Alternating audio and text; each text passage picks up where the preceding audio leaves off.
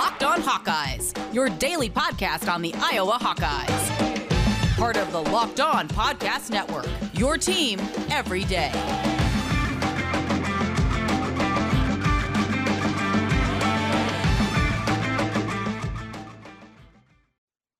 Welcome back, Hawkeye Nation. It's another day covering your Iowa Hawkeyes right here on the Locked On Sports Network. This is your host, Andrew Wade. And if you are listening to me on the podcast, you will not maybe understand this, but I am in my work outfit right now. It is partway through the day. I couldn't get this out, this podcast out to you earlier, so I apologize. My voice is also a little bit raspy. I had a lot of fun in Key West, and definitely hurting and paying for it today. But anyways, we are going to be here breaking down everything for your Iowa Hawkeyes today, tomorrow, and Friday. And if you listen to our Monday episode, you know that Matt Vandenberg is no longer going to be joining us. He has a really cool opportunity to be doing something kind of similar with his wife, Laura, on the Believe Network. So make sure to check that out. Matt's always been a fantastic guest and a friend of the show.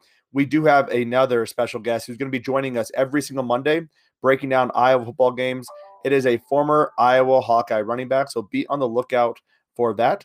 That's going to be coming down every single Monday, just like we were doing with Monday mornings with Matt. We'll be having Monday morning recaps with this guy. I don't want to spoil it yet. We'll be dropping all that news probably on Friday. On today's show, though, we're going to be talking about the press conference. Kirk Ferentz spoke to the media yesterday, gave a lot of really good information.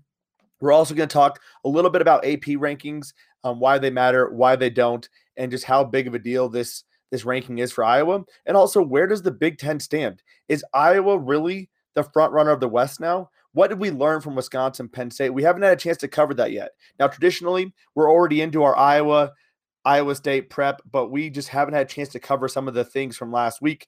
That'll come next week as well. And then finally, talk a little bit about the depth chart and what Seth Wallace had to say. And then a reminder that we have the Iowa basketball schedule coming out today at some point. So we'll be dropping that tomorrow, talking a little bit more about that. That is all on the show today. If you haven't done this already, though, make sure to check out the Locked On Podcast Ultimate Season Preview taking place August 30th through September 8th. Locked On's Ultimate Season Preview is taking you through every single team in every division in the NFL with the help of Odyssey's Ross Tucker and Jason Lockenfora. Follow the Ultimate Season Preview 2021 feed on the Odyssey app or wherever you get your podcast to tune in beginning August 30th. You can already do that. Get on it now. Listen to the show. It is awesome. Let's get into it, though. Let's talk about Iowa. Let's actually kick it off with the AP rankings. Iowa jumps up 8 spots in the ranking to move to 10th. Iowa State drops a little bit. They are at 9th. Couple things here. AP rankings don't mean a lot. In fact, they really don't mean much. They just kind of give you an idea of where these teams are going to fall when the college football playoff rankings come out. So it's obviously better to be higher up than it is to be lower down. And Iowa beating Indiana is a good win for them. It shows that this team is ready to play. Now, Indiana was not as crisp as I was expecting. Michael Penix Jr. definitely struggling a little bit, getting back into the flow of things. But that doesn't take away a single thing from Iowa, who also did not play a very crisp game. I felt like Iowa left a lot of points on the table. They left a lot of things offensively to be wanting more of. We talked about it with Matt. We talked about drops, the 2 fumbles. That's uncharacteristic of Iowa. I thought Spencer Petras actually played pretty well, and the line played pretty well considering they were a young, newly gelling offensive line. And Tyler Linderbaum was injured, but is back in to be playing this upcoming week. So that is always good to see as well.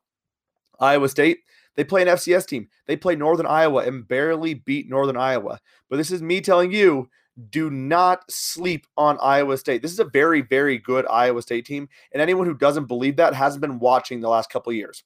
Yes, you can make arguments saying, was Iowa State really that good last year? The Big 12 stunk.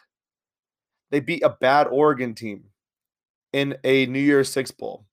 You can say that, but they also went to a New Year's Six Bowl. They have almost everyone returning from last year's team, and even the team before that. And Kirk Ferentz mentioned that as well. This is a very good team, and against a team like Northern Iowa, Iowa State typically struggles against these in-state teams. I don't know what it is about Northern Iowa. I don't know what it is about Drake. They were on the hook against Drake a couple of years ago. That was a scary game for them as well. They just don't play well in those games.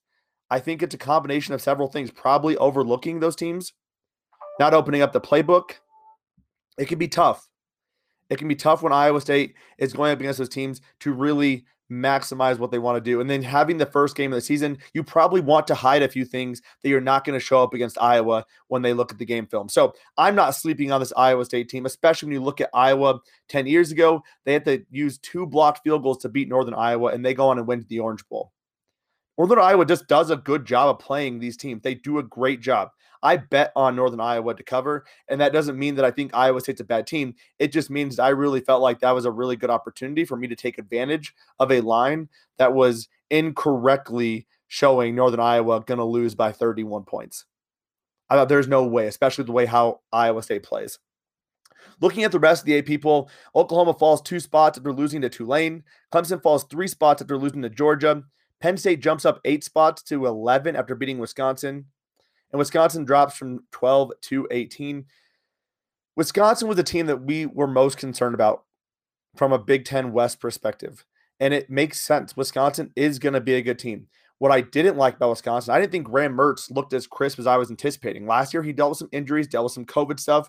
This year, I didn't think he actually looked that good. Now, to be fair, Penn State's defense, I thought looked pretty solid.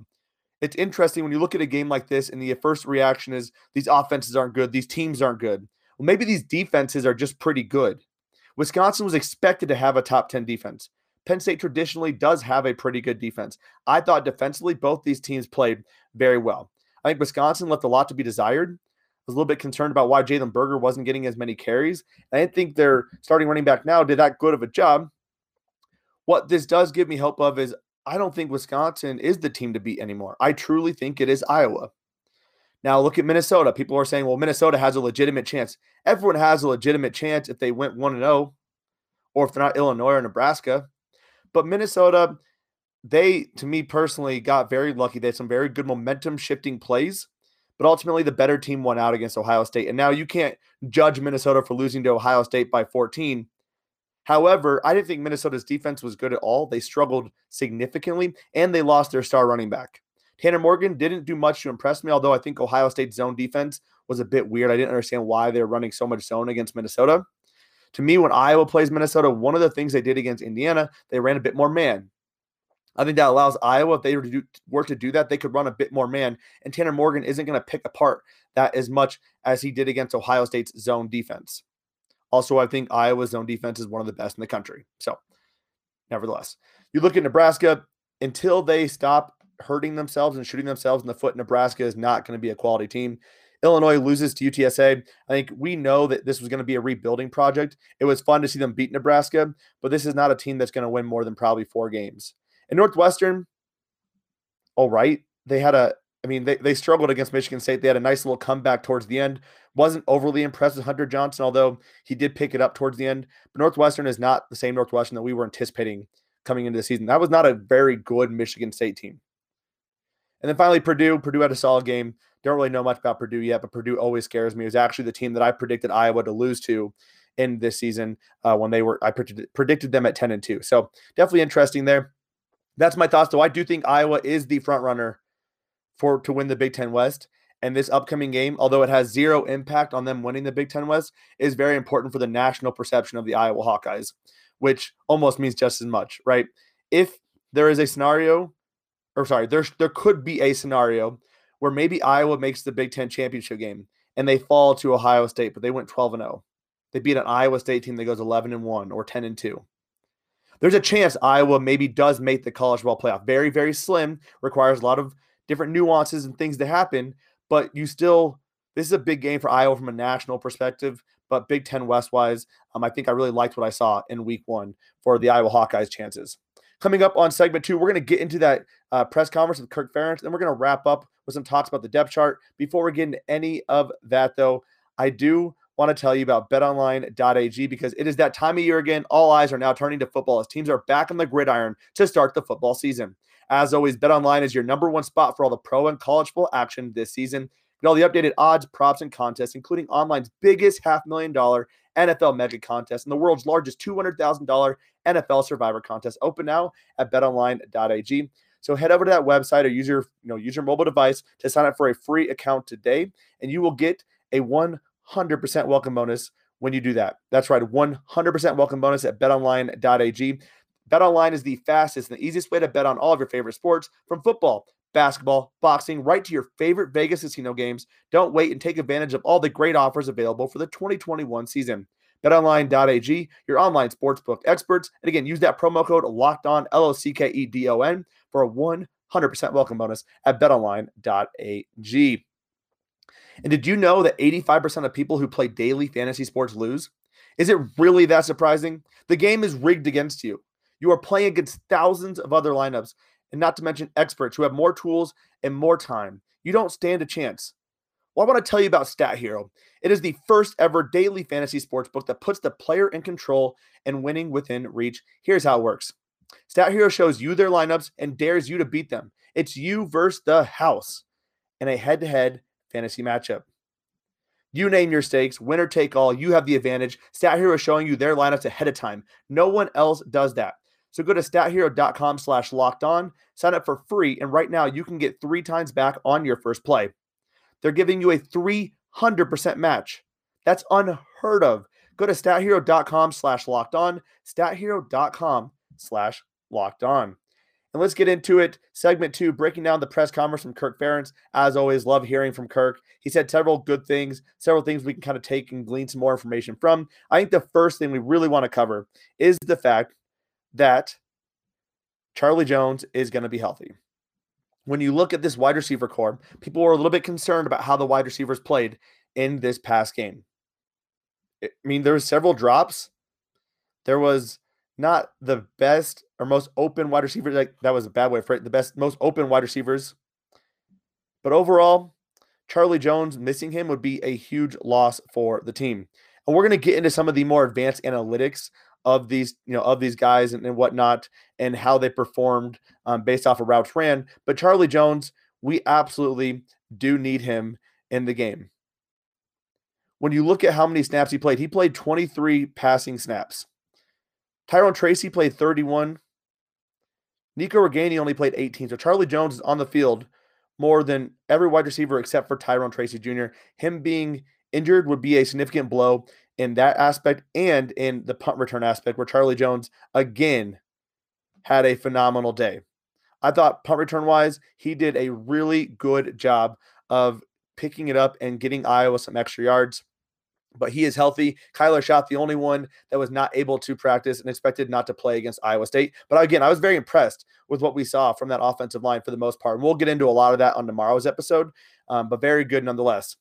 He mentioned a lot about Iowa State's defense. And if you don't know, Iowa State plays a 3-3-5 defense and has traditionally had one of the best defenses in the Big 12. They have a very strong secondary. So when you look at why Iowa struggled against Indiana, you first need to look at what was Indiana doing to Iowa.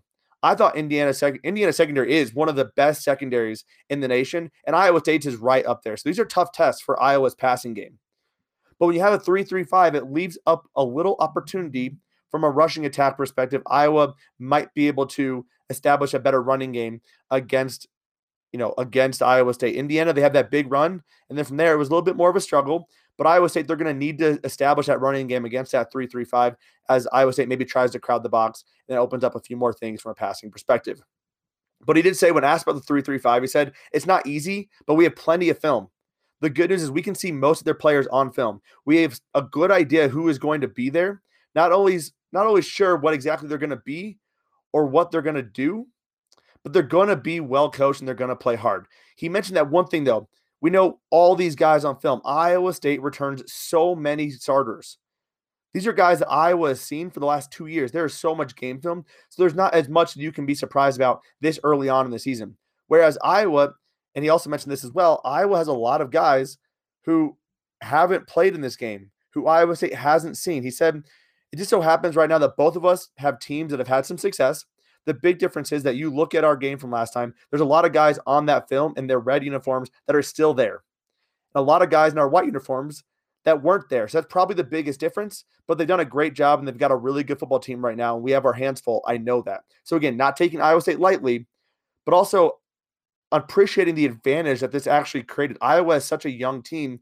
A lot of these guys haven't played in that game or they didn't play significant minutes. Iowa State doesn't have as much on film as you would expect. I think Brian Ferentz has done a really phenomenal job of adding in unique wrinkles to the game plan as well. I mean, look at that Spencer Petras drop. We did not see that last year. that makes Iowa State have to respect what Spencer Petras can do. He is not the fastest guy. He's not going to win a 40-yard dash contest against a lot of people. But the fact that he's able to do that, take that draw and go right into the end zone, that was huge. He's a big guy. When he gets going, he is like a Nate Stanley. That is something they have to watch out for on tape. We also saw the QB sneaks several times, and it worked again because that's what Iowa does well. Iowa State has to respect that. We even saw a quick snap QB sneak, which I thought was really awesome. They were not ready for that. Iowa State has to respect that.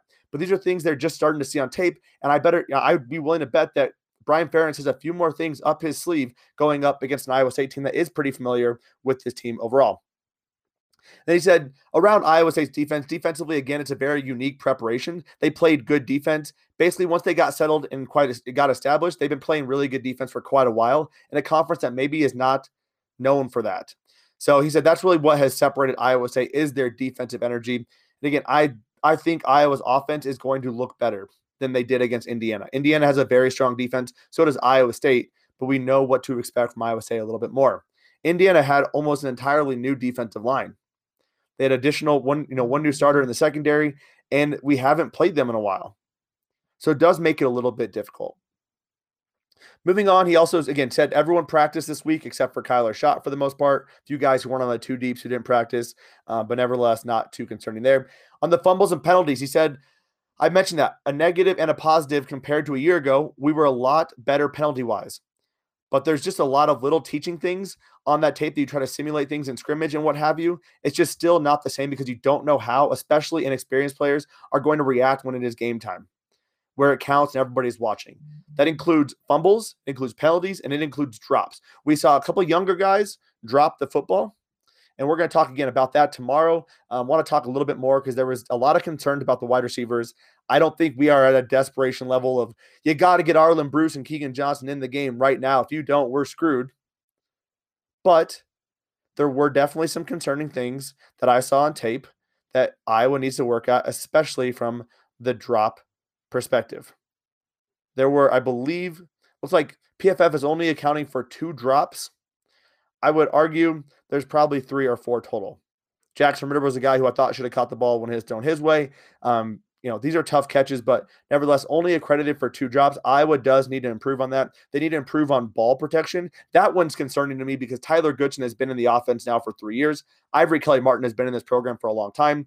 They both need to do a better job of holding on to the football. Now, again, Tyler Goodson's was interesting. As he was falling down, they ripped it out. That's a tough play to be in. But nevertheless, you still have to be very focused. When you're going down, even more so, trying to keep the ball in your arms, but not blaming him, just saying he's a little bit older guy. That is not an inexperienced thing. That is just something he needs to continue to work on. He also mentioned the D-line. He's very impressed with them. He said, I felt good about this going into the season. We've seen Zach play a lot of football for us, and he's a good player. I felt fairly confident that Noah would play well, that John Wagner would play well, Joe Evans, because those guys have been out there on the field before. But the other guys, I was really pleasantly, I don't want to say surprised, but I was pleased with what we saw, and I couldn't agree more. Defensive line definitely showed up. They did a great job of getting pressure. They did a good job of stopping the run, which I thought was really awesome to see. And we saw a lot of young guys get some playing time. We saw Lucas Van Ness record his first sack. We had 13 hurries in that game, which is phenomenal. They were on Michael Penix Jr. quite a bit. So we're going to talk a lot about that on tomorrow's show as well. Coming up on segment 3, we're going to talk a little bit more about the depth chart and what Seth Wallace had to say about the game.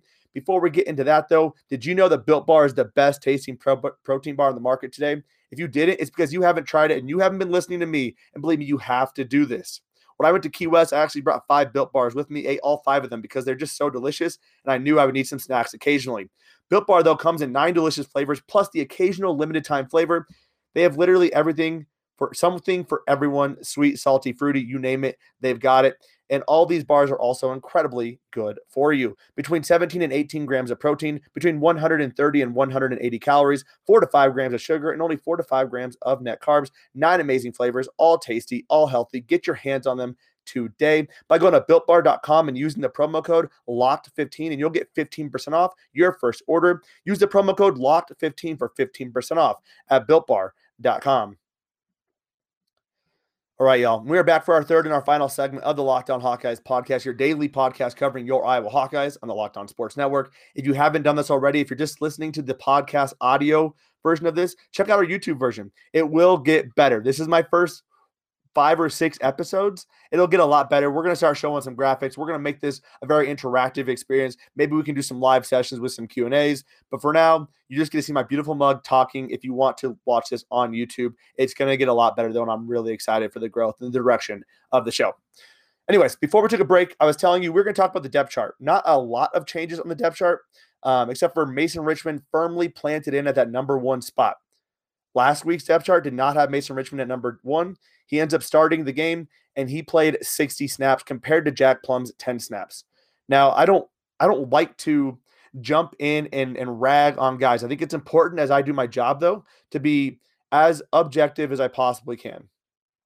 It's to be unbiased and give you the information you need to know and what my opinions are of what I'm seeing, and not to allow things from previous years. And why I say that is Jack Plum is a guy who I did not think played very well last year. And so I personally felt like the ceiling of Mason Richman was going to be higher. I thought Jack Plum struggled significantly with speed rushers. He struggled in pass protection, did a good job in run blocking, but did a really poor job in pass protection. So when I saw that Mason Richman was starting, I got pretty excited. And the results basically proved me right to this point. 1 game in, Mason Richman played pretty well. Still has a lot to work on from a pass protection perspective, but Jack Plum played 10 snaps. Now, not a huge sample size, but played 10 snaps and graded out as the worst offensive lineman for the Iowa Hawkeyes. That includes a lot of freshmen who got some playing time. Well, again, small sample size, but it goes to show you what I was trying to say kind of happened again. Had 3 snaps of pass blocking, allowed 1 hit in those 3 snaps. And again, Mason Richman getting 60 snaps. It'll be interesting to see what that snap count looks like next week, and we're going to make sure we're tracking that consistently to show you where these guys are playing. And we'll be talking more about that snap count on tomorrow's episode as well, because there are several freshmen who got in the game, and I want to make sure we cover all of that too. On the depth chart, though, we also see the emergence of Aaron Bloom at place kicker. So Caleb Shudock, obviously going to be the starter, hits a couple field goals.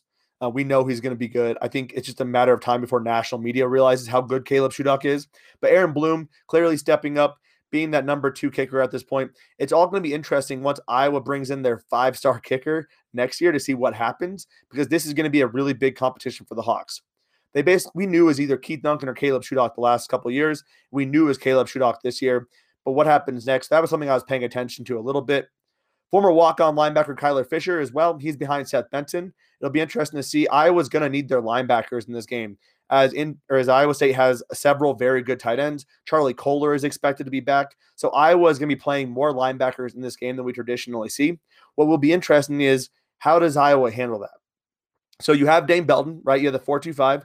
But Seth Wallace said we expect to see a lot more 4-3, or you should expect to see a lot more 4-3, because you have a guy like Justin Jacobs who can cover a Charlie Kohler. You need linebackers to cover those tight ends. Otherwise, you're mismatched in the running game. And because Iowa State's running game is so strong, you can't afford to worry about the coverage of those guys. You need to be able to handle it from a blocking perspective. So be on the lookout for that. Dane Belton snaps probably going down unless Iowa State tries to go 3 wide and 1 tight end. But nevertheless, Justin Jacobs expecting to get a lot more playing time, and Kyler Fisher maybe could get into the game as well as a former walk-on. And then also with the punt returner position, Max Cooper makes the depth chart at punt returner. We basically saw Iowa. It was interesting. We don't typically see this, but they added a backup long snapper. They added a backup punt returner and kick returner. They show that Tory Taylor is technically the backup holder, although probably not going to be holding much because we really are just focusing on the punting. So that was definitely interesting to see that as well from a depth chart perspective. But overall, no other major movements. Some younger guys getting in there, but nothing too crazy at this point for the Iowa Hawkeyes. We are going to be talking a lot about this game the next 2 days. We want to talk about the PFF grades tomorrow. What are the analytics say? What are the advanced analytics say? And how does that play into what we saw from the game? And then we're going to get into storylines of Iowa versus Iowa State, what to expect. What is Iowa State going to be bringing, doing a full breakdown. There's no crossover episode this week with any Iowa State people. No one is returning my messages, my DMs, etc., which is neither here nor there. So I apologize for that. Definitely a different week from a football preparation standpoint with me being out this weekend. But next week, we'll be here every single weekday, Monday, Tuesday, Wednesday, Thursday, Friday. And we have a very special guest joining us every Monday going forward to break down the previous day's Iowa football game, former Iowa running back. I would love to hear, who do you think it is? make some guesses. I'll let you know on Friday's episode. Really, really excited for that. And if you haven't done this already, make sure to check out the Locked On Bets podcast. Betting on your team doesn't have to be a guessing game if you listen to the new Locked On Bets podcast hosted by your boy Q and handicapping expert Lee Sterling. Get daily picks, blowout specials, wrong team favorite picks, and Lee Sterling's lock of the day. Follow the Locked On Bets podcast brought to you by betonline.ag, wherever you get your podcast app. And that does do it for our show today. I appreciate you tuning in. I apologize for the delay. We'll have a show dropping earlier in the morning tomorrow. And if you are listening to this on a podcast platform, please make sure to subscribe if you haven't already and give us that 5-star review if you like it. If you haven't seen us on YouTube and you want to, check us out there as well and subscribe so you can get YouTube TV or my YouTube shows sent directly to you. You can look at that and it'll let you know that you have a YouTube TV show to watch of the Locked On Hawkeyes podcast. Thank you all for tuning in, though. Have a phenomenal Wednesday. And as always, Hawkeye Nation, let's go Hawks.